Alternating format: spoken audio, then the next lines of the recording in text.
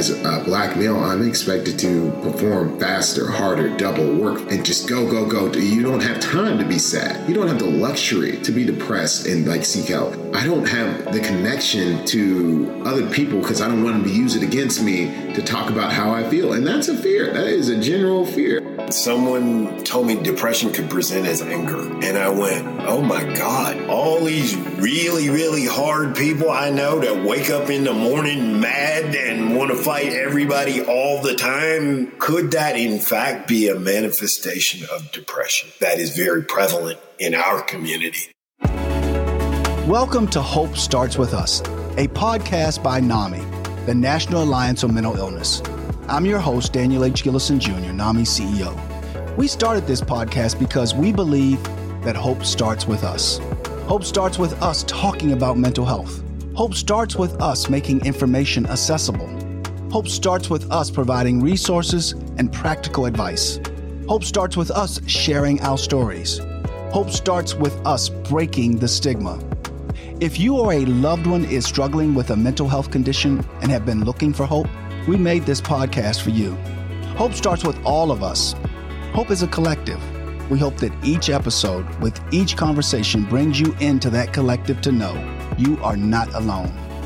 Today, I'm joined by Juno Pitchford, NAMI's manager for Historically Black Colleges and Universities, or HBCUs, and Daniel Hobdy, a volunteer at NAMI Baton Rouge and peer support specialist. October is National Depression Awareness Month, a time of year to educate and to increase awareness and provide resources about depression. More than just feeling sad, depression is a serious mental health condition that can interfere with daily life and normal functioning by affecting the way people think, feel, and handle daily activities like sleeping, eating, or working. It's a leading risk factor for suicide that affects millions of U.S. adults each year, with more people reaching out for help than ever before since the beginning of the pandemic. While depression can affect anyone, we know that some communities are impacted more than others. For instance, transgender youth are twice as likely to experience depressive symptoms, seriously consider suicide, and attempt suicide compared to their cisgender counterparts. The rate of suicide by veterans is currently at the highest level in history, with annual deaths at over 6,000 veterans per year. And in 2020, the Congressional Black Caucus released a report to Congress showing that the suicide death rate among Black youth is increasing faster than any other racial or ethnic group. Juno, Daniel, and I each come from 3 different generations, but we each attended Southern University and experienced what it was like to seek help for depression as young Black men. Today, we want to talk about what's changed over the years, what hasn't, and how we can help reach others in vulnerable communities struggling with symptoms of depression and thoughts of suicide. Juno, let's start with you. Can you start with sharing a little bit of your story with us and when you first experienced symptoms of depression? Yes, sir. Thanks, Dan, for having us here today. This is really special, man. I appreciate it. I am 53 years old, and so my first exposure to or experiences with my mental health struggles happened late high school, early college. As you said, I went to Southern my freshman year of college from Virginia. So there was a bit of culture shock. And it was the first all Black environment I had ever been in. So that definitely made me aware of parts of myself I hadn't really thought a lot about to that point. I ended up transferring back to Virginia and doing pretty well in school and making my way. As I graduated college with a degree in African American culture, by the way, I feel like I need to say that. So this is more than just who I am. It's also my area of study. That was when things started not to go to plan, so to speak. There's that old quote, man plans and God laughs. I thought I was going to get out of school and go make records and set the world on fire as a rapper. Things didn't go down that way. And I was actually at a free clinic for a totally unrelated thing, nothing to do with my mental health. And the lady there, again, this is early 90s, asked me if I wanted an HIV test because that was the mode of the day. Everyone needed to get tested at that point. And it scared me to death. I was already a little sketched out about how I was doing. And that, I think, was kind of a tipping point. And I don't know if it was a poster in the clinic or maybe a phone number on the side of a bus that passed me in downtown Richmond. But somewhere I saw a toll-free mental health assessment phone number. And when I got back to my apartment and was by myself and nobody was around, I called this 800 number. And what it was a automated maybe 50 questions. And based on your responses, it spit out a makeshift diagnosis, if you will. But it was what they told me was seek help immediately, that I had severe depression, possibly schizophrenic tendencies, suicidal thoughts for sure. And, to get some help. I didn't at that point because I didn't know where or how to begin to go about that, especially with the stigma in my community, the stigma with my family. It wasn't a conversation that was being had by, 20-ish age Black kids at the time. So I'm a smart guy. I read some books. I would get information where I could, as I could, but never didn't want to be in the system, so to speak. If I actually told a doctor that I was having the thoughts I was having and dealing with the things I was dealing with, I'll leave it there for now. But let's just say that the options were few in 1990. And young Dan, I'm so glad that you have so many more options now. And I'll give it back to you guys.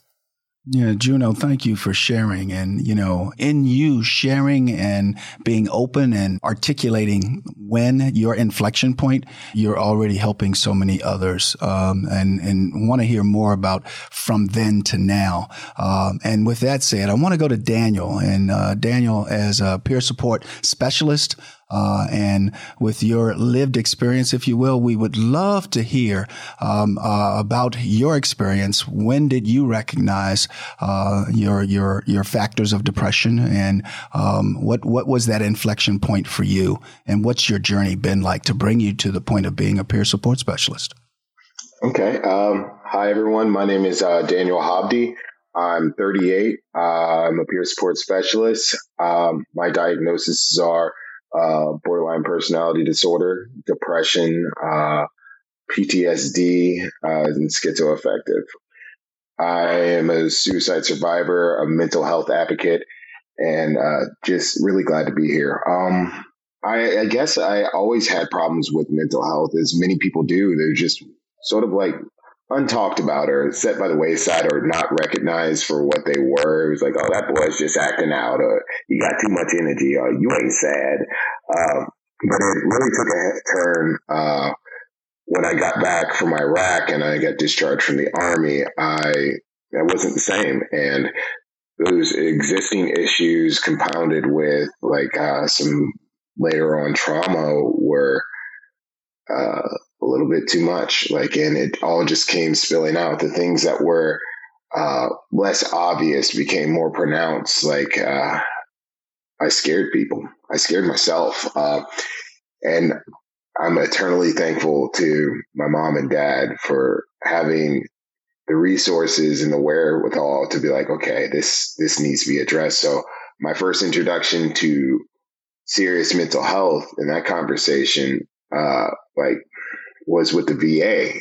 And I went in and I got an assessment, and they're like, man, I think you should see somebody. And that was a real humbling experience, because for me, it was like, we acknowledge it, but we don't talk about it. It's like, what's in that closet over there? Don't look in that closet over there. That's a bunch of mess. That's, that room in your house the guests aren't allowed into. That was my mental health. So, I got into the VA system, and from there, I got some treatment for my PTSD, and that unlocked my willingness to start exploring some of the other issues that bothered me. And I was like, man, this runs deep. Like, I had stuff before the Army, and I had stuff during the Army. I had stuff out of the Army, and I had stuff that affected my parents. I had theirs. And like, it was sort of like whenever you put on glasses for the first time for our non-vision havers, it's like you see the world blurry and you're cool with it. And then you put on glasses. For me, that was my first introduction to mental health. And then the world just becomes a lot clearer. You see all that you've been missing. And that's when I started my road. And I got to say, it's a road I'll travel every day for the rest of my life. And I'm happy for it. For me, there were resources available, but having access and navigating those was a little bit more difficult than I ever thought. Finding out who I would have to talk to, the appointments, like where to go for this, finding out a circle of people I could trust. And it was a lot, but I know they're out there. And so I'm a big proponent of shepherding people or sherping them to the mountaintop of healing. Daniel, first and foremost, NAMI always recognizes our veterans, and we want to thank you for your service. And you mentioned being a veteran serving in the U.S. Army and being deployed to Iraq, and how things changed as you left the military, if you will, after your service in Iraq. And what I'm hearing, though, in terms of what you do now is that you're a soldier, but you're a soldier with a different cause. And I love the visual that you just gave about, someone has, their vision is not clear. And all of a sudden they put on these glasses that have a prescription in them. And then all of a sudden they can see. That's so vivid. And thank you for sharing that. And appreciate what you're doing and how you're soldiering forward. So, and thank you for your military service. We greatly appreciate it. So with that said, what I want to say to you all is that I'm from a different generation, and in my college days were in the 70s. And while I was in college, I wrote a poem while I was there at Southern, 1,200 miles from home. The title of it was Depression in Me.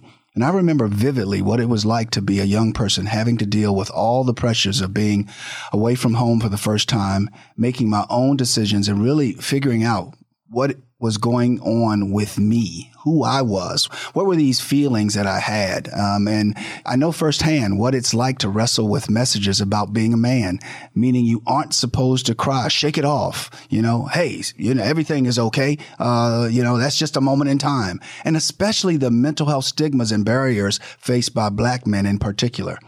A lot has changed since then, and a lot hasn't. So let's take some time to talk more about that. There's 3 generations of lived experience represented here. What do you all feel that has changed over the years in terms of stigma, access to care, and so forth in your experience? And Juno, let's start with you. This, obviously, just the fact that 3 of us from 3 different generations could even have this conversation. Opportunities like this did not happen when I was a young man. So I'm sure it didn't happen when you were a young man, Dan. I'm sure that Daniel spoke about the closet, and there's that closet over there, but we don't look in that closet. And I remember being a little boy growing up here in Fredericksburg, and there was a gentleman a block over who had been to Vietnam, and he had come home and had all kinds of what we now know to be trauma and mental health issues. And he would, stand out on the corner and yell at the passing cars, and everybody in the neighborhood knew him. And I'm going to say his name, Mr. Kavanaugh, because you got to put some respect on the name. Mr. Kavanaugh wasn't right, and everybody knew it, but nobody did anything about it. He always looked out for us kids running around and don't go in the street. And, he wasn't a threat to anyone, but he needed some help. And that was, during your time that you were older. That was 70s. I was a little kid then. But I remember seeing him. And then I remember when I started to have my problems, am I going to be Mr. Kavanaugh? Because my community's not talking about these things. I don't feel like I can go to anyone around. And this is the 90s now. We're, 20 years down the road. I'm still feeling like I'm going to be out there standing on the corner yelling at folks because I don't know how to. And I come from a very, very, I won't say educated family. My grandmother went to college, which was rare for that time. So here are these folks who, know how to navigate stuff, but not this. This is not something we do in our community. So the fact that we can all be here, the fact that you sent us an email this week talking about how mental health has surpassed COVID as the biggest concern in the country. Not that that's something to feel good about, but the fact that enough people were willing to say this concerns me right now shows progress. And for us, go back 20 years. I remember when the Ghetto Boys had a big hit song called My Mind's Playing Tricks on Me. And that was, the writer of that record, Scarface. We're going to put some respect on him.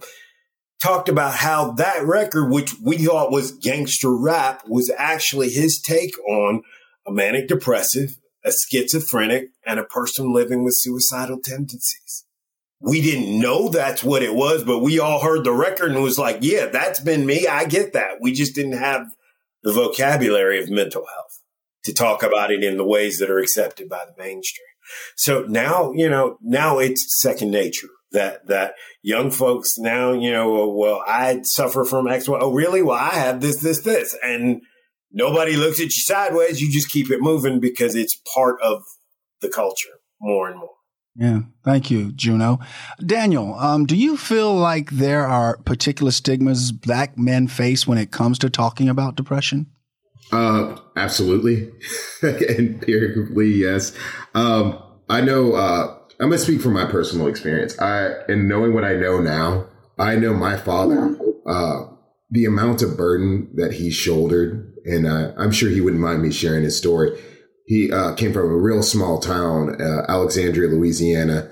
If you never heard about it, you probably would never understand it. But it's one horse town might be universally accepted. But my grandmother was a hairdresser and she raised her kids. My dad ended up getting a scholarship to Harvard. He was told he had to be a doctor. He had this plan set forth. But again, you want to make God laugh, tell him your plans. But the universe and the world had something other in store for him. So he dealt with some shame and guilt and just frustration for not accomplishing what he thought he had to do. And,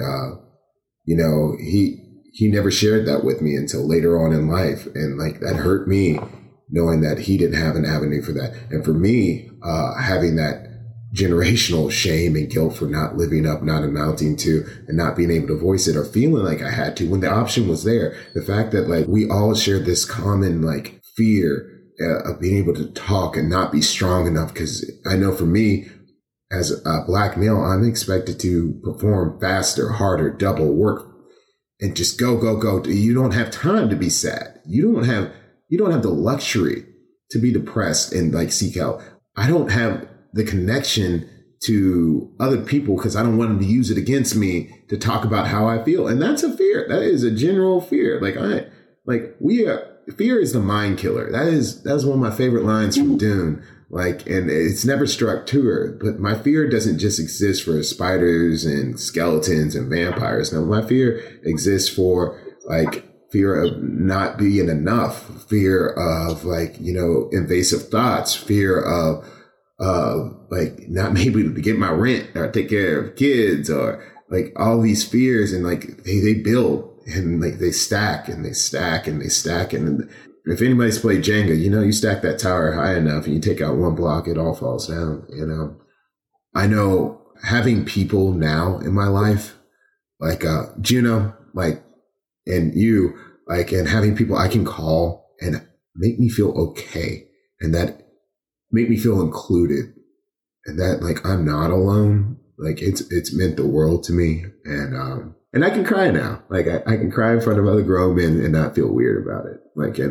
It's worth its weight in gold. The stigma is that it's not okay, but more than anything, I want everyone out there to know it's not more than okay. It's necessary to be the best version of you. And for me to be the best version of me, I need to address it because the only shame is not fixing a problem.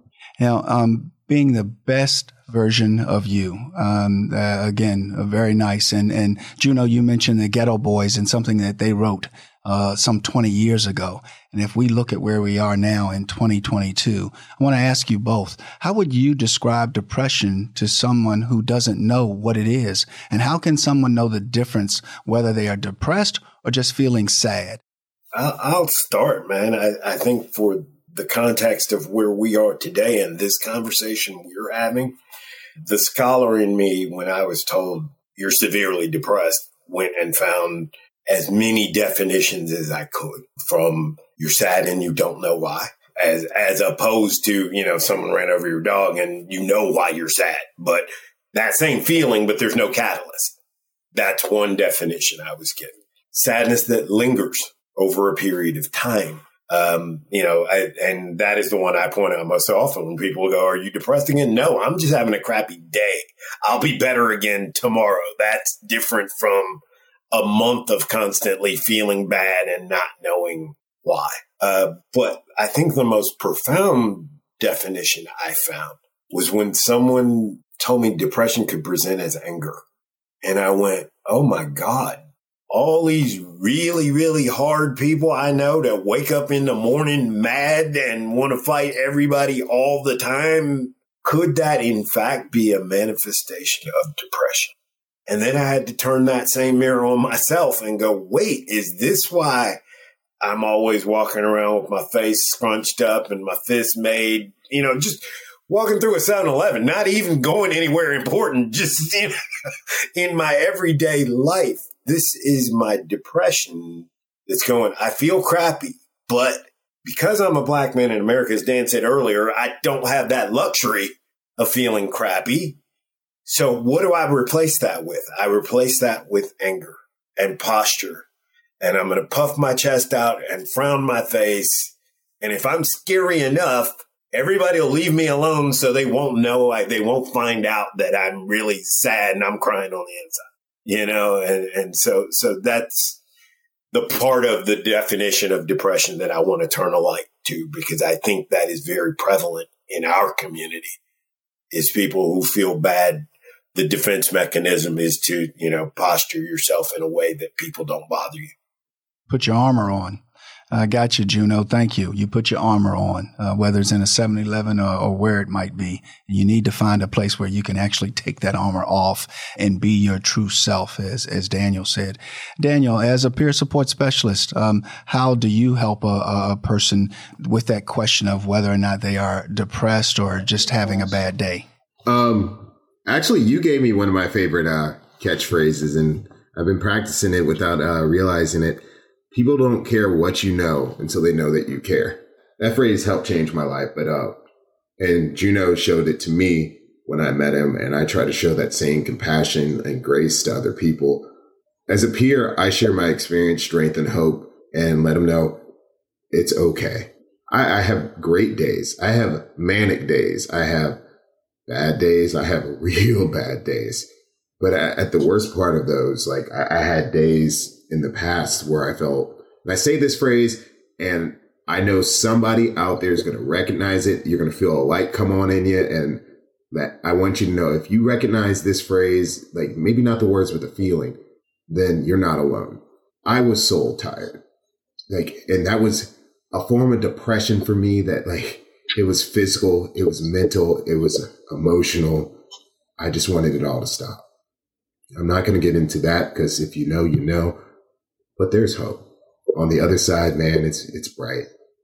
But getting through it, getting through that depression of not wanting to get out of bed, or just being angry and not knowing why, because I can't figure out why I'm angry. Like Juno said, I'm angry because I can't figure why I'm hurting and I don't have an outlet to be hurt. So I'm angry at other people and they get angry at me and I have to posture. And I'm just mad. I'm mad at the world for the world being the world and me not being able to be a part of it because I'm hurt. And it's this whole feedback loop of just pain, hurt.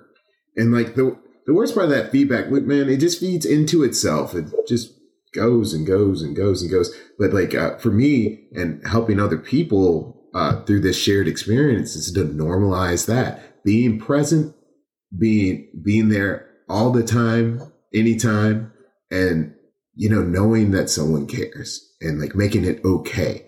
It's like, it doesn't happen overnight. Like sometimes it does. Sometimes you meet somebody and be like, I can trust them. I know they know what I'm going through. But starting that conversation and being aware that like, it doesn't happen overnight. You got to be consistent with it. It's like, hey man, are you okay? How are you doing? Anybody can be a flash in the pan and ask you. It's like, man, you doing all right? They don't want to hear. They don't know that you really care. Do you want the real answer? No, I'm not doing all right today. I'm having a really bad day. But when you consistently show up and you're present and you provide them that opportunity, like, I'm not feeling good, we can break that feedback loop and we can stop being so angry and we can start a healing process, at least for me. Yeah, thank you, Daniel and Juno. I think that as you mentioned something earlier about fear, and then with fear comes doubt. But what also comes is that when you do that self-reflection and you put those glasses on of that peer specialist support and the Juno reaching out to the Daniel and the Daniel reaching out to the Juno, there you get clarity, and with clarity there's purpose and there's hope. So that is something that's very important. And I would also say to you that some of the symptoms of depression are being withdrawn. Someone that all of a sudden was very social and now they're withdrawn. They don't get out of the bed. Their patterns of sleep change. Their eating habits change. Their disposition is measurably different. Those are some of the key factors or key symptoms of someone being depressed. So someone is struggling with depression or thoughts of suicide. What can they do to find help? Oh man, I mean, they're what feels like a million options compared to 30 years ago when I was, looking at these kinds of things. But to make it more organic than even, finding a doctor or finding a program or finding a group or any of those things, I think it's a conversation. And the first conversation is with yourself, because if you cannot talk to yourself and admit to yourself, I need to do something about the way I've been feeling, then all the other steps that come after that are moot. So it's the internal conversation, and then it becomes, maybe it's your support group, or maybe it's your partner, maybe it's a parent, maybe whoever is that person you trust. Then maybe you have to practice it there first before you have the strength and courage to practice it with a provider or a group or a nonprofit or, whatever the next layer is. The brain we know a lot, but there's a whole lot more we don't know about the brain. One thing we do know is that they're each individual and that it's not an exact science. So what worked for me may not be what worked for Daniel. What worked for Daniel may not be what worked for Dan. It's a buffet. You know what I mean? You take the parts that work for you, leave the stuff that doesn't work for you. But first and foremost, have that honest conversation with yourself and get yourself to a place where then you can open that conversation to someone close to you that is trusted and take steps from there. That's my recommendation. Thank you, Juno.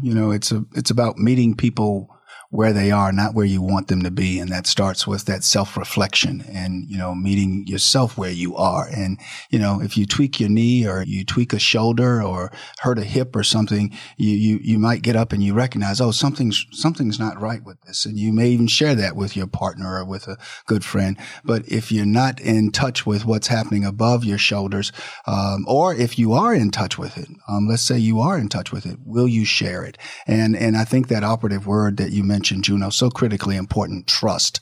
TRUST. Trust is critically important from the standpoint of having that trusted friend, that peer that you can speak to honestly that will meet you where you are. So, Daniel, what are your thoughts on that question? If someone is struggling with depression or thoughts of suicide, what can they do to find help? Thank you for asking. I agree.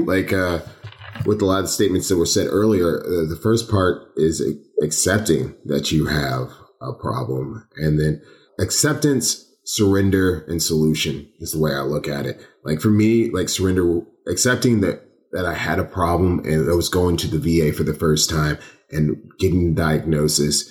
I'm a fighter, man. Like most of us guys out there are. Like fighting is what we do. We're out here fighting for our fair shake. We're out here fighting for our families. We're out here fighting for our country. We're out here fighting just to make it through the day.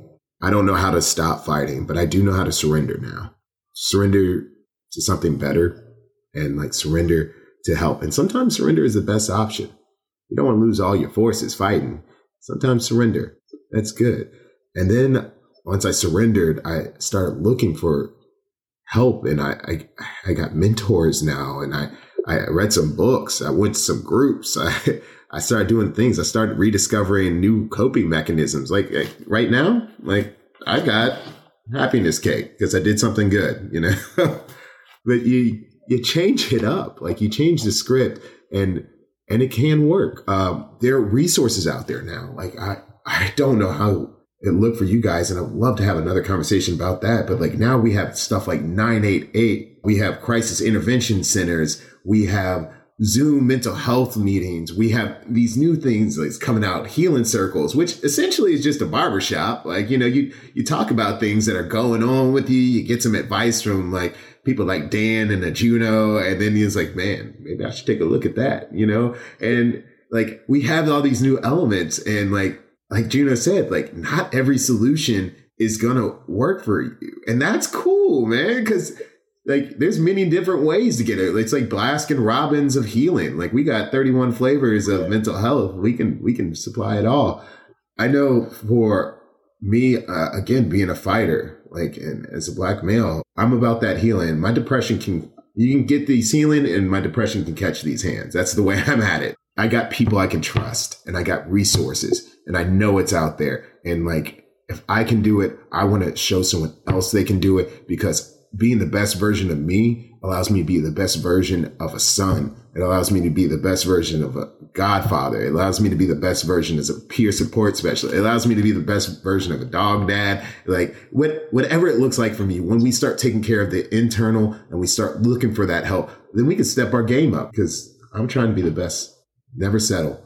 Thank you, Daniel. Thank you. That was wonderful from both you and Juno. And Juno and I actually met Daniel in Baton Rouge back in August when we went to Southern University on behalf of NAMI National to help with an event on campus for students' wellness.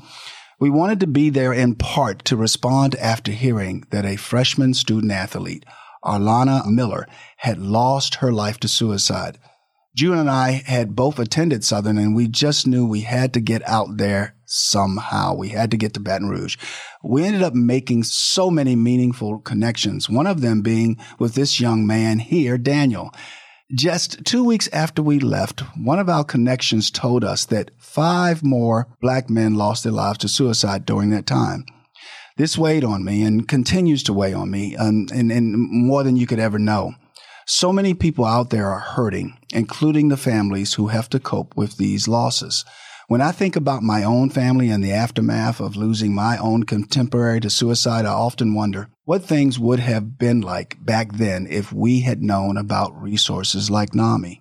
For too long, communities of color have not known about, had access to, or maybe even wanted to access the same mental health services due to stigma and mistrust of systems that are supposed to help. But we're a part of an organization and a movement and a time when people want to help. So my question for you is, what can the mental health field do to better engage with HBCUs and communities of color and Black youth who are struggling?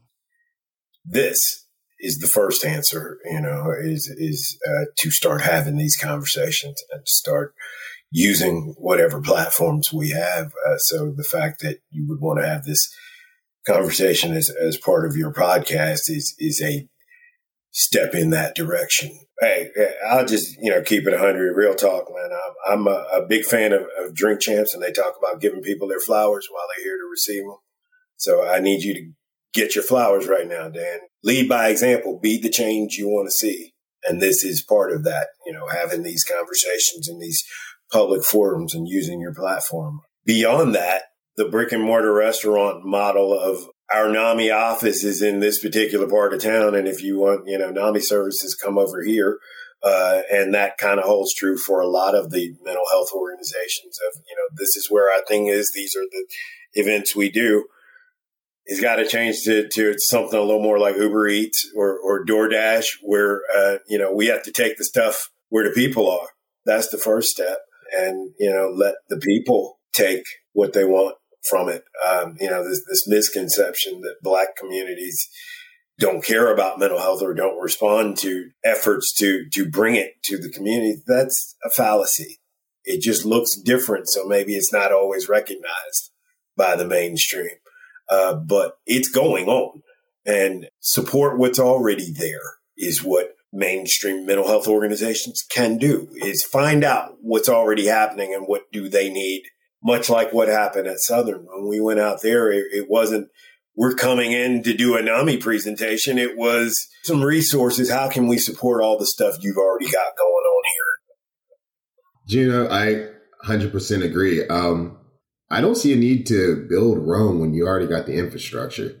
Like, if there's organizations out there that are boots on ground, they have a connection to Pulse, and they've been trying and struggling to do it with what they got. NAMI is huge. Like, the way I got introduced to NAMI was from someone I truly respect, and I look at her as a mentor too, Michelle Graffia.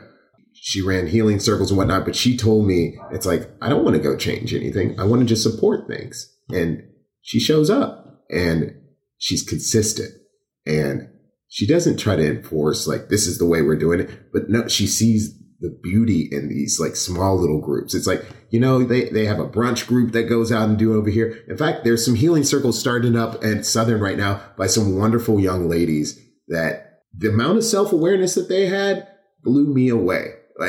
And these were people studying to be nurses, and they had this beautiful dialogue.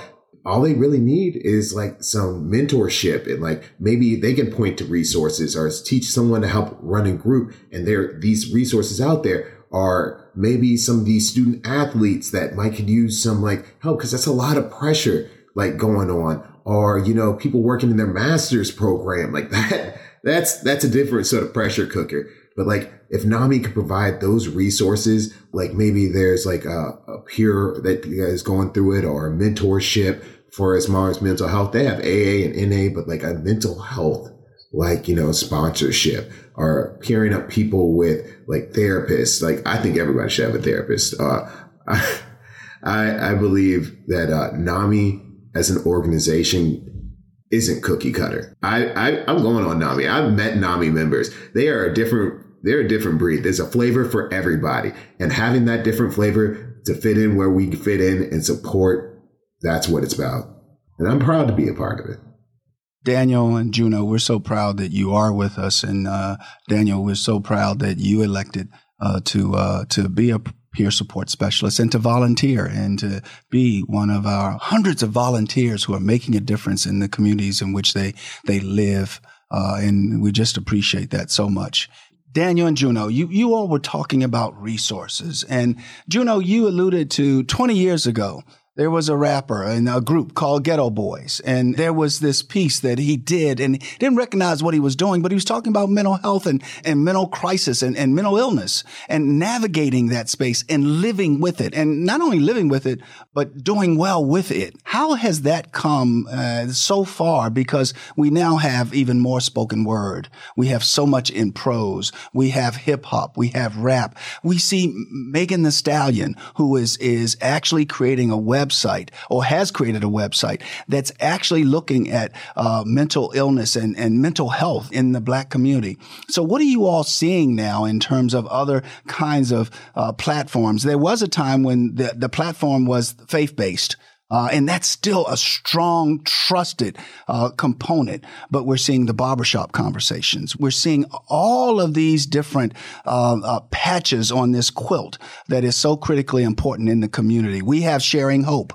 So what do you all see as we think about what Megan Thee Stallion has just done with her voice? The short answer is progress, is what I see. It's progress. The irony here that's not lost on me is the Ghetto Boys that I mentioned earlier are from Houston, and so is Megan.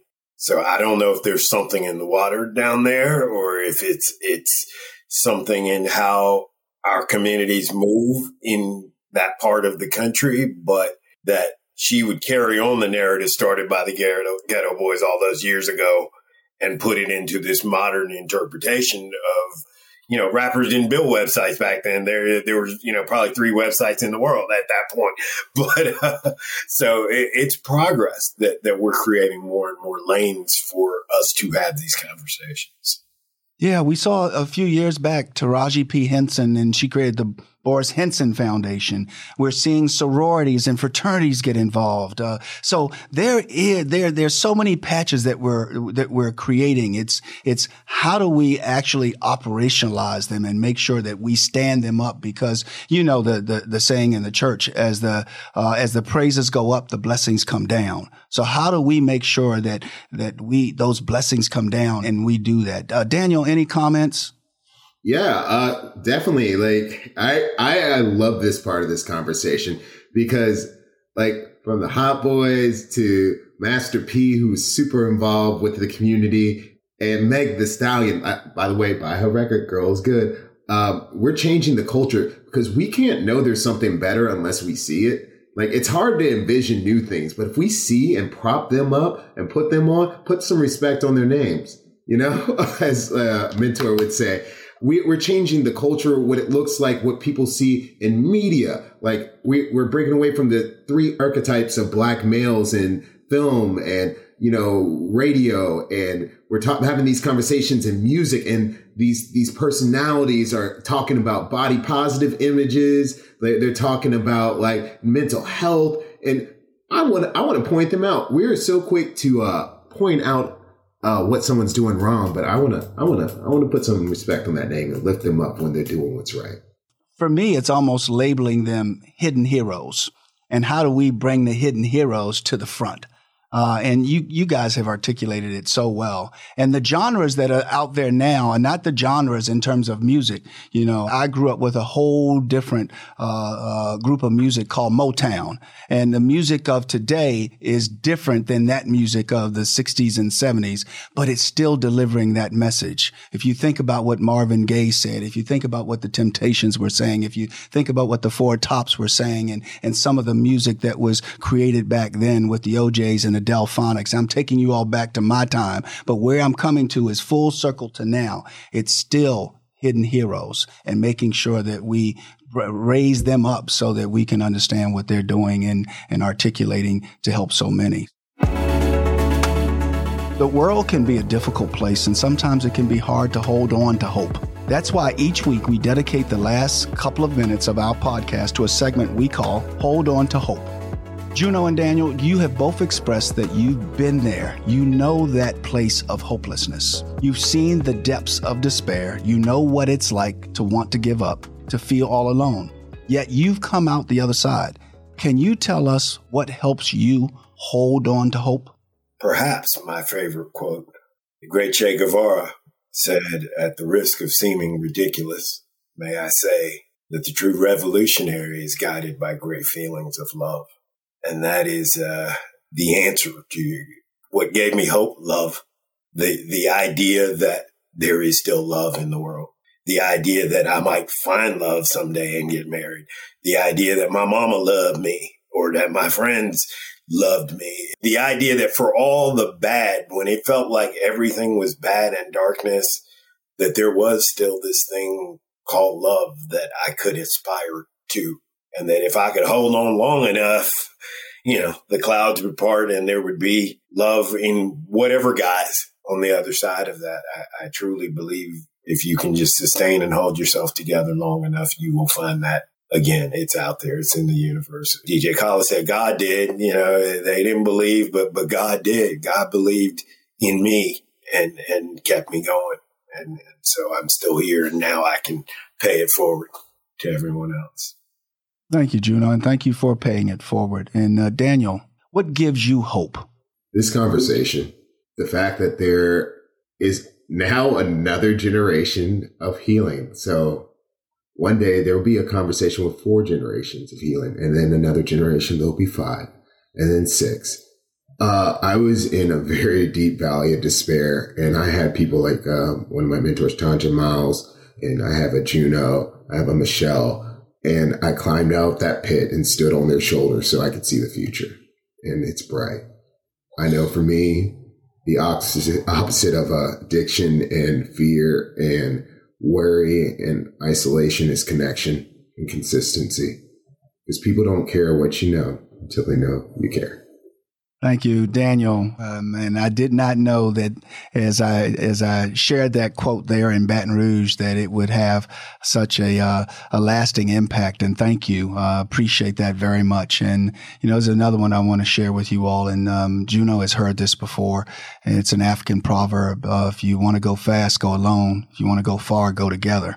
And that's what this is about, is going together, because we want to go far. And it's going to take us going together to go far, and also being vulnerable and having trust. So I appreciate you guys in terms of you being vulnerable and having the trust in this platform and in NAMI and sharing your stories.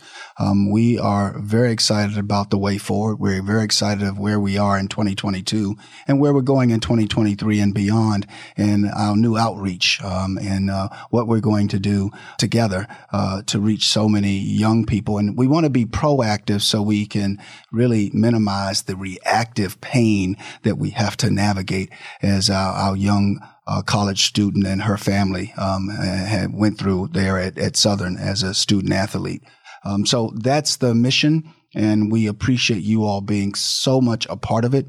And we're just excited to work with you as we go forward. And as our men are navigating things, you mentioned trust, and we talked about armor. We have another project called the Confess Project, where it's working with black men in barbershops. And what we find there is that these men, as you see them approaching the barbershop, you can tell that they have their armor on. And as soon as they walk in the door, they drop it at the door. They sit down in that barber's chair, someone that they may have known like this for 3 generations, and they talk. And what the barber is equipped with, if they've gone through the training, is how to listen, actively listen, intentionally listen, and provide them with some information on resources in terms of reaching out to NAMI and looking for different resources for what they may be experiencing. And then you notice that person get out of the chair and they're thankful, they're appreciative. And as they approach the front door, one of the things that we noticed when we sat in a barbershop for hours is that it was almost like they picked up this virtual armor and they put it back on when they walked out the door. So we have to make sure that we can drop that armor when we come into each other's social circles, and that we create judgment-free zones for people to rap, to talk, and for us to really connect with our true selves. Juno Pitchford and Daniel Hobdy, thank you so much for joining us today and for sharing your lived experience. This has been Hope Starts With Us, a podcast by NAMI, the National Alliance on Mental Illness. If you're looking for mental health resources, you're not alone. To connect with the NAMI helpline and find local resources, visit NAMI.org/help. Text helpline to 62640 or dial 800-950-6264 or NAMI. Or if you are experiencing an immediate suicide or substance use or mental health crisis, please call or text 988 to speak with a trained support specialist, or visit 988lifeline.org. To order NAMI's new book, You Are Not Alone, The NAMI Guide to Navigating Mental Health, visit NAMI.org/not alone book. I'm Dan Gillison, NAMI CEO. Thank you for joining us, and be well.